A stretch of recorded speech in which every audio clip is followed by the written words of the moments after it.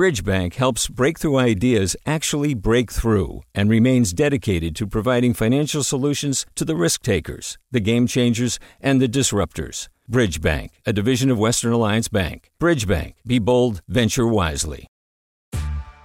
Hey there, this is Brittany Luce from NPR's It's Been a Minute. KQED's podcasts like The Bay, Bay Curious, Mind Shift, Right Nowish, and more all tell the stories of the Bay and beyond with reliable, human-centered journalism.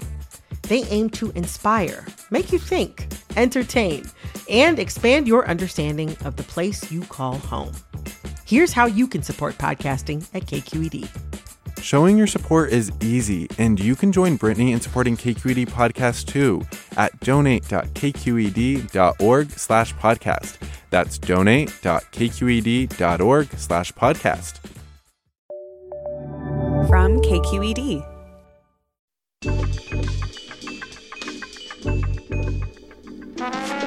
From KQED Public Radio, this is Political Breakdown. I'm Scott Schaefer. And I'm Marisa Lagos. And today on The Breakdown, she's represented Oakland in the House of Representatives for 22 years. Barbara Lee of Oakland will join us to talk about tonight's debate and more. And I'm sure we'll chat with her about fellow Oaklander Kamala Harris as well. But first, oh boy, it is the most expensive ballot measure in campaign state history in terms of campaigns. More than $200 million has been spent on Proposition 22, mostly in favor of it. The measure is pitting gig economy companies like Uber and Lyft against organized labor and others. And joining us at the top of the show today, someone who is covering Silicon Valley and labor issues, KQED's Sam Harnett. He's on top of the Prop 22 story. Sam, welcome to The Breakdown. Thanks for having me on. So let's talk about Prop 22, put on the ballot by 3 tech companies, basically would exempt them from a new state law, AB 5, that would require their drivers and delivery people to be classified as employees rather than independent contractors, which they claim they are. So why do they feel so strongly about this?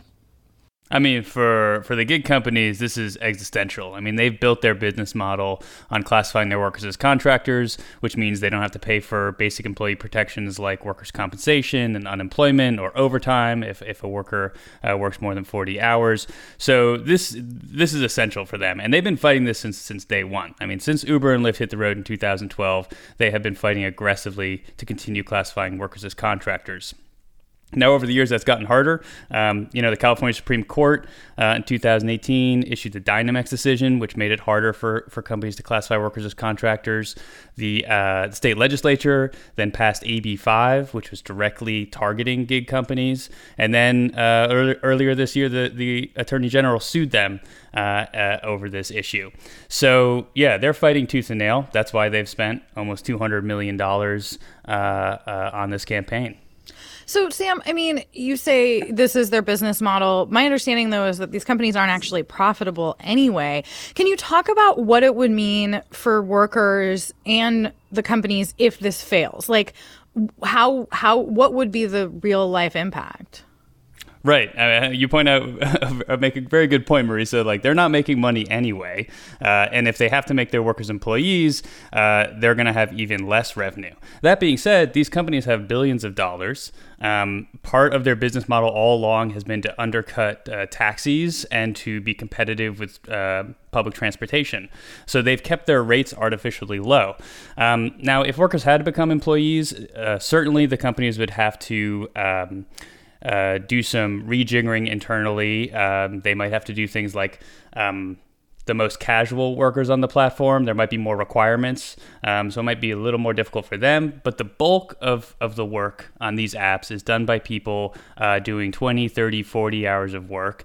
And these workers then would get those benefits, which, maybe the companies would have to raise their prices a little bit. Maybe they would have to narrow their focus and target certain markets where they could make money.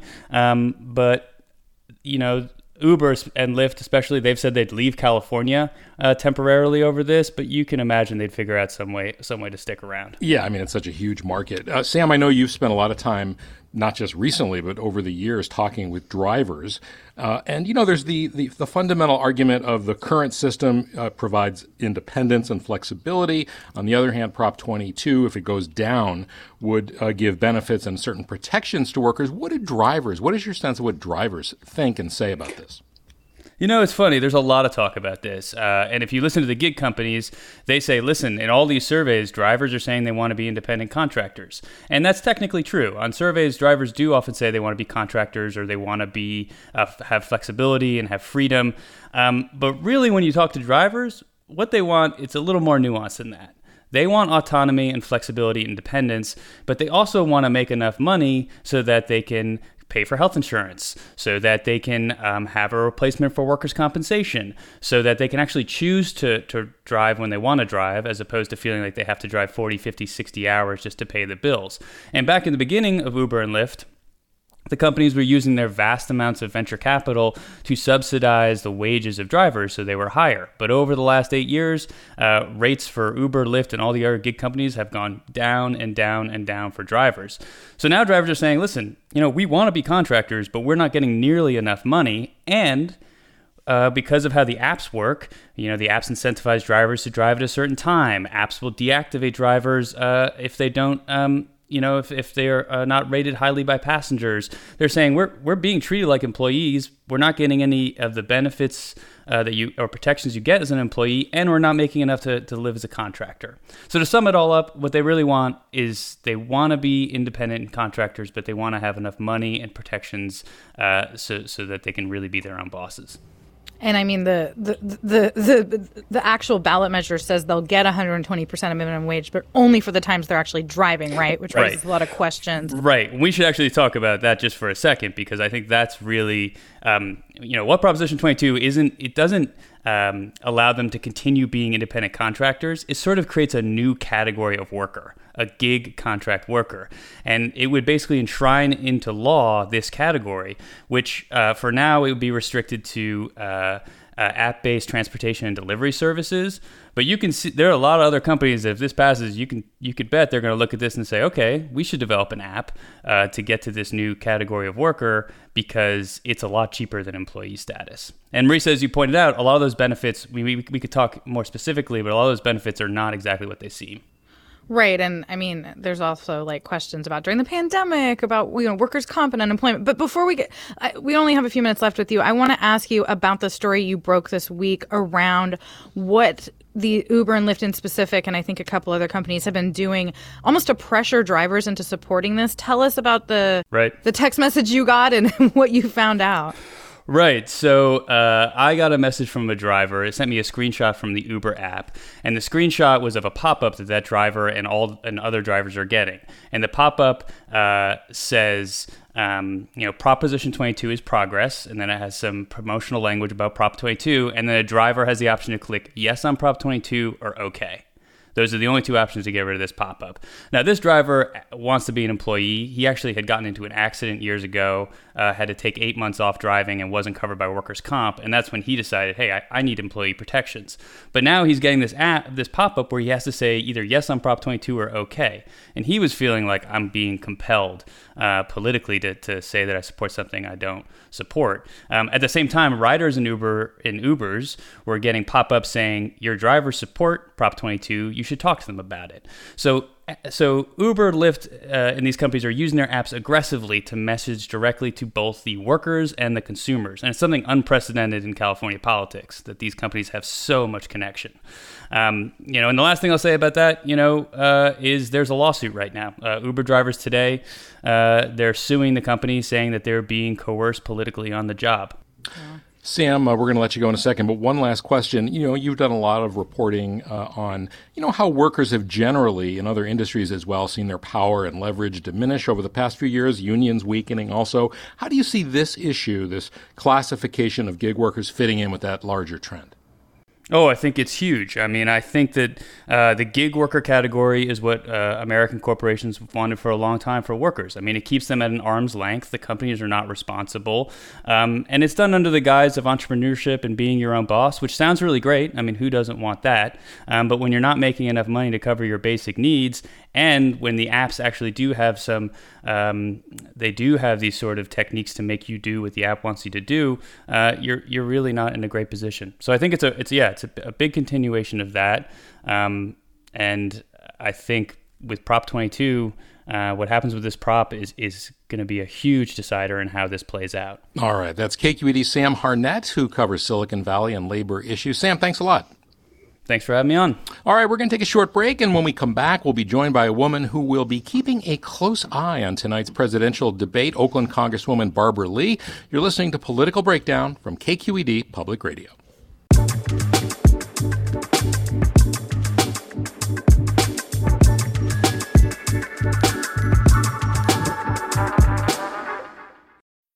Sign up to The Economist for in-depth curated expert analysis of world events and topics ranging from business and culture to science and technology. You'll get the weekly digital edition, online-only articles, curated newsletters on politics, the markets, science, culture and China, and full access to The Economist Podcast Plus. The Economist is independent journalism for independent thinking. Go to economist.com and get your first month free. Hi there, I'm Rand Abdel Fattah from Throughline. If you're listening to this podcast, you know that KQED produces exceptional storytelling that keeps you informed, inspired, and entertained. Their podcasts cover issues from your neighborhood to the entire country and everything in between. Support this work today. You can help us continue to bring quality podcasts to your ears. Just head to donate.kqed.org/podcast. That's donate.kqed.org/podcast. And welcome back to Political Breakdown. I'm Scott Schaefer here with Marisa Lagos, and we're now thrilled to have back with us again the woman who has represented Oakland in the House of Representatives since 1998. Barbara Lee, welcome back to Political Breakdown. Good to have you. Thank you so much. Really happy to be with you. Well, I want to ask you about Prop 22, which we were just chatting with Sam Harnett about. You know, the NAACP in California is supporting Prop 22, and it's also taken positions on some other ballot measures. It's opposing rent control, it's opposing bail reform, it's opposing Prop 15, which would generate a lot of money for schools. And, you know, some people feel like that doesn't really represent the best interests of people of color. And I'm just wondering, what do you think of that? Well, the NAACP has their process upon which they make these decisions, but I just have to tell you, for example, I'm totally opposed to Proposition 22 because I think that drivers need to be treated fairly, and they're not treated fairly. And I think it's Prop 25 to end cash bail. We've got to do that because it disproportionately affects low-income people who can't afford that. And so that is a measure that will begin to help address the inequities in this whole criminal, supposedly justice system. And so again, I have an advisory committee. My advisory committee conducts due diligence. We talk, we discuss the issues, what we should do in terms of letting the public know what we think about those issues. Every organization does that. Some I agree with, others I don't. Well, I mean, I just want to ask you if you think that having the head of, an organization who's taking, her consulting firm has taken in over $1 million from, the same side of campaigns that then the NAACP weighed in on. Does that diminish the importance of their endorsement, or should it in the eyes of voters? Look, I'm sure that the process, whatever the process the NAACP conducts for a position, was adhered to, and I'm not sure what that process is, so I can't say whether or not the process was subverted. I have no idea, and I don't think it's my job to really comment on it. I can comment on what positions I've taken and why. Fair enough. Yeah. Fair enough. Okay, well, let's move on to the presidential stuff. Joe Biden, of course, has been consistently ahead in national polls. He's even ahead in some swing states, although by smaller margins. And he's even competitive in states like Iowa, Georgia, Ohio, your native Texas even. But, a lot of Democrats are very nervous. I think they still have PTSD from 2016. What about you?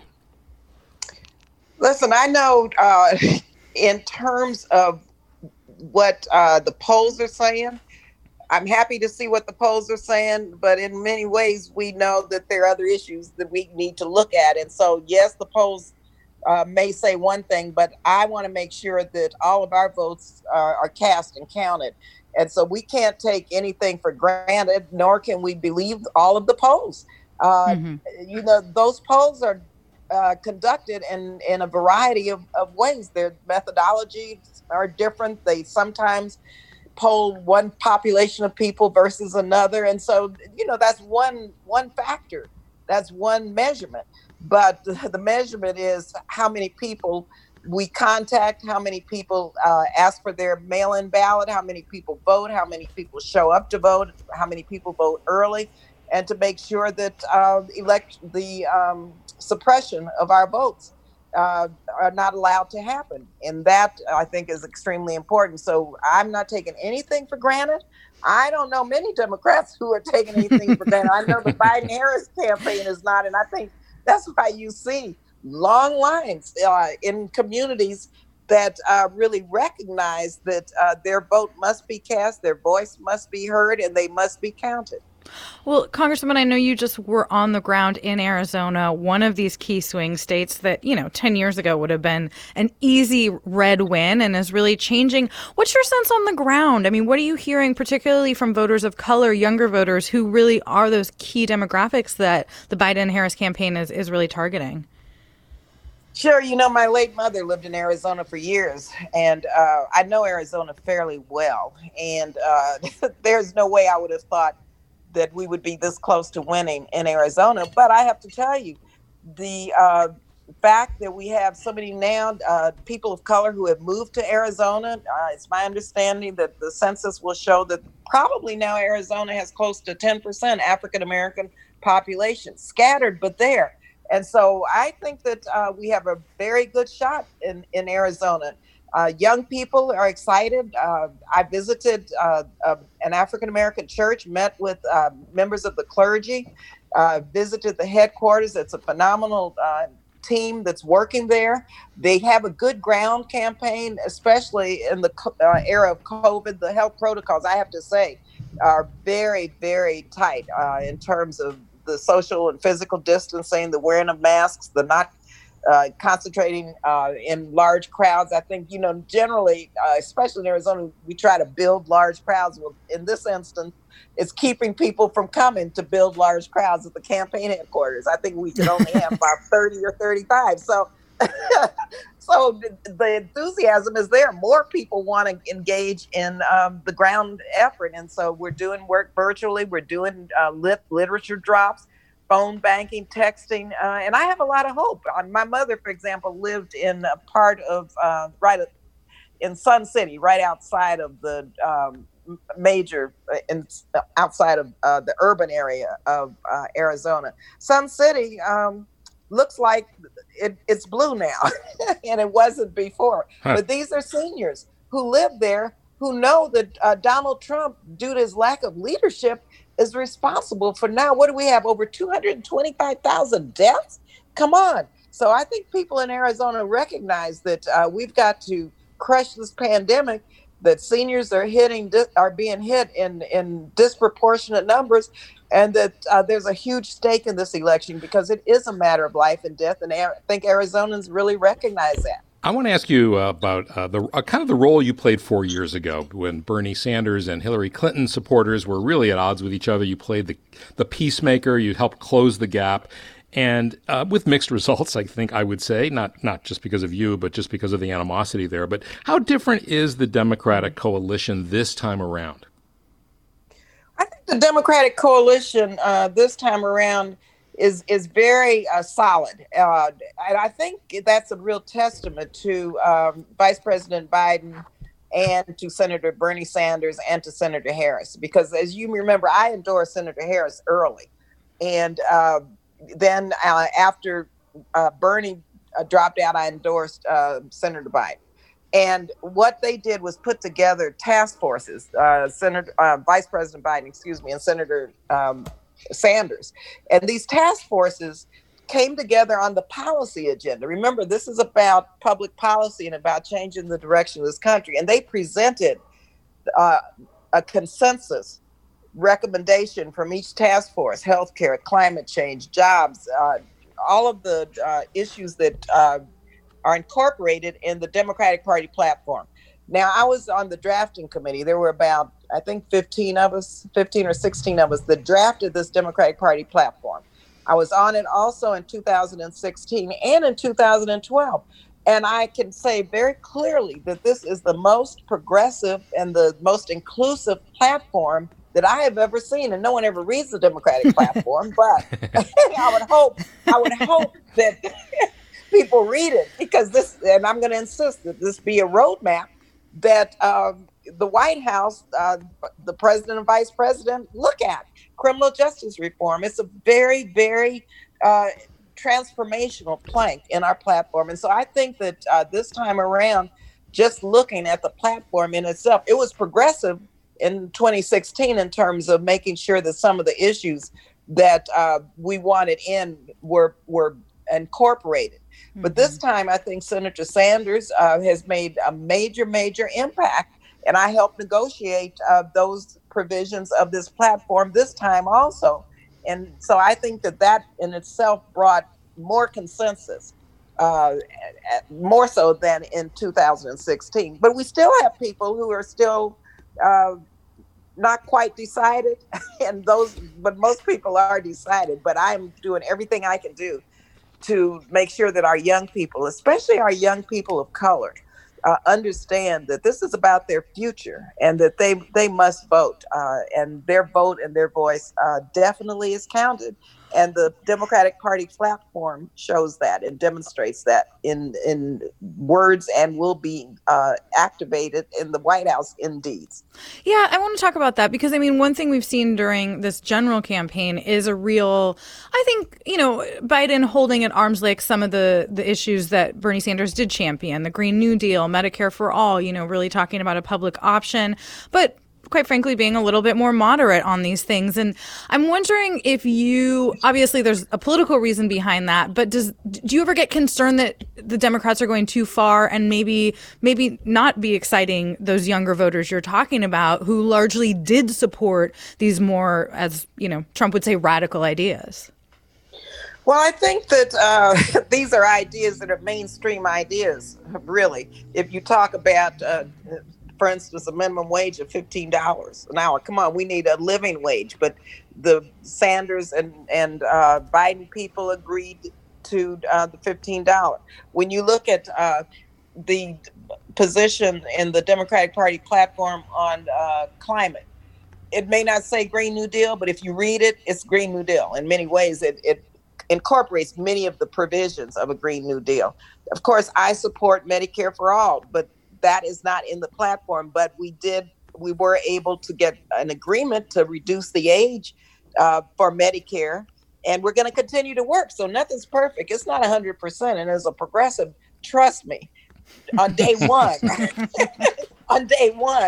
I'm going to be pushing the envelope so that we can make sure that those big ideas and that those progressive ideas of racial justice, racial equity, criminal justice reform, economic growth, new green jobs, all of the issues that the California Democratic Party platform, which I'm really proud of because I was on that platform committee also, that we pushed the envelope. Because I think with Vice President Biden and Senator Harris and Senator Sanders, Senator Warren, myself, and others, I think we have a seat at the table. And I think that's the right way to conduct business and to conduct our government in a democracy, because not everyone is going to get 100%.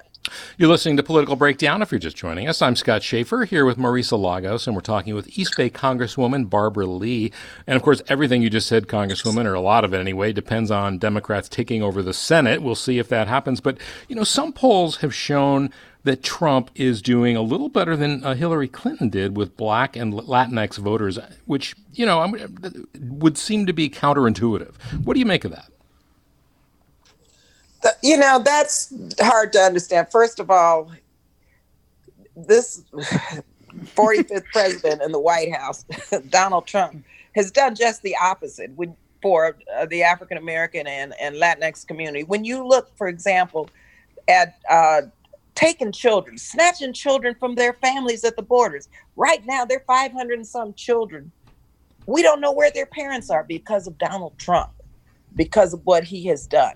when you look at the African American community and what he has done in terms of, and I'm going to just give you a couple of examples. I serve on the Appropriations Committee, coming forth with zero money for addressing health disparities in the minority communities, rolling back civil rights offices within the Department of Education and other agencies, issuing executive orders that stop racial inclusion and diversity and unconscious bias programs, taking the side of white supremacists.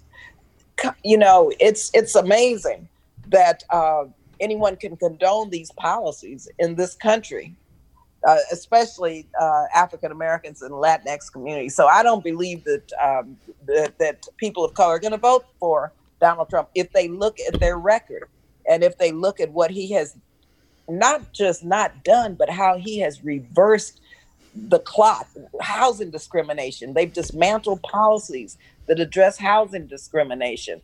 When you look at what he's doing with healthcare is a big issue for African Americans and for the Asian American and Pacific Islander community and for the Latinx community. Here, this man has begun to dismantle the Affordable Care Act and has filed a lawsuit that's going to be before the Supreme Court November 10th to take away health care from millions of people. Guess who that health care will be taken away from? The most vulnerable, from women, from Black and brown people. And so if African Americans and Latinx community look at his record and see what he not only has not done, but is doing to set us back and to take away our lives in a lot of ways in terms of health care, then that to me is enough to say no way. All right. We can't. Congresswoman, I want to ask you, if Democrats win and Kamala Harris is our next vice president, we will have an open Senate seat here in California. Governor Gavin Newsom will get to choose her replacement. What should he be looking at for a replacement? Maybe someone like you, perhaps? Yeah, I'm focused very clearly on November 3rd, and we've got to win this election. We've got to make sure that Senator Harris is our vice president and that Joe Biden is our president. That's my response to that. Shortest answer we've gotten all day. Yeah, exactly. Boy, well, we made you laugh anyway. That's interesting.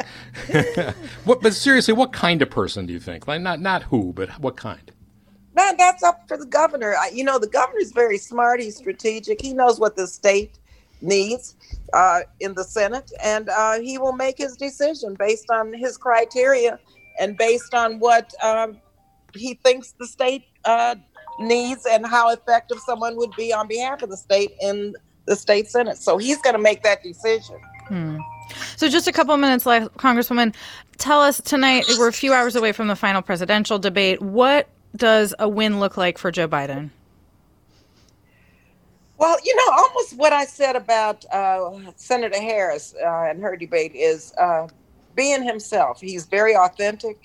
He connects with people. And I think speaking directly to the American people about, first, he feels their pain and he knows what they're going through, but also what he's going to do to, one, crush this pandemic, as Speaker Pelosi says, because, too many people have died due to the lack of leadership. Too many people are.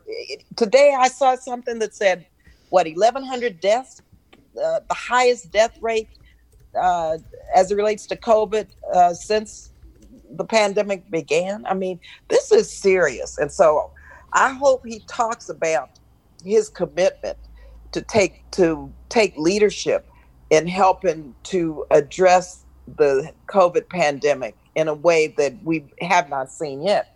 Secondly, I hope he talks about the economic impact of not only what has happened, but what he will do to bring people back to work, to help our small businesses, to move the economy forward, because and he understands this is a health and economic crisis. I was in Congress when he was vice president, and I saw how he pushed that recovery bill forward to make sure that this country did not fall into a deep depression. So all right, we're going to have to leave it there.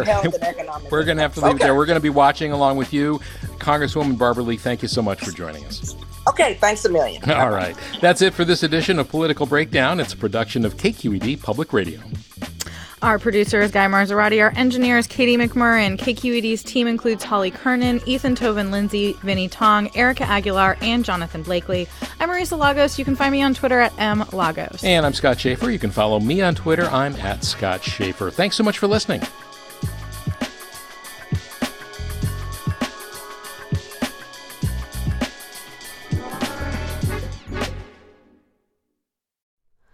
Hi, it's Terry Gross, the host of Fresh Air. We bring you in-depth, long-form interviews with actors, directors, musicians, authors, journalists, and more. Listen to our Peabody Award-winning Fresh Air podcast from WHYY and NPR.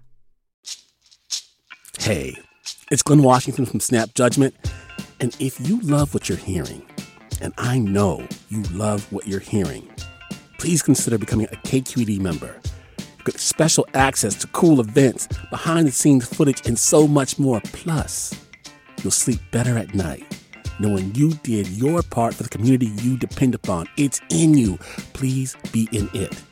Visit donate.kqed.org/podcasts to sign up now. That's podcast with an S. Thanks.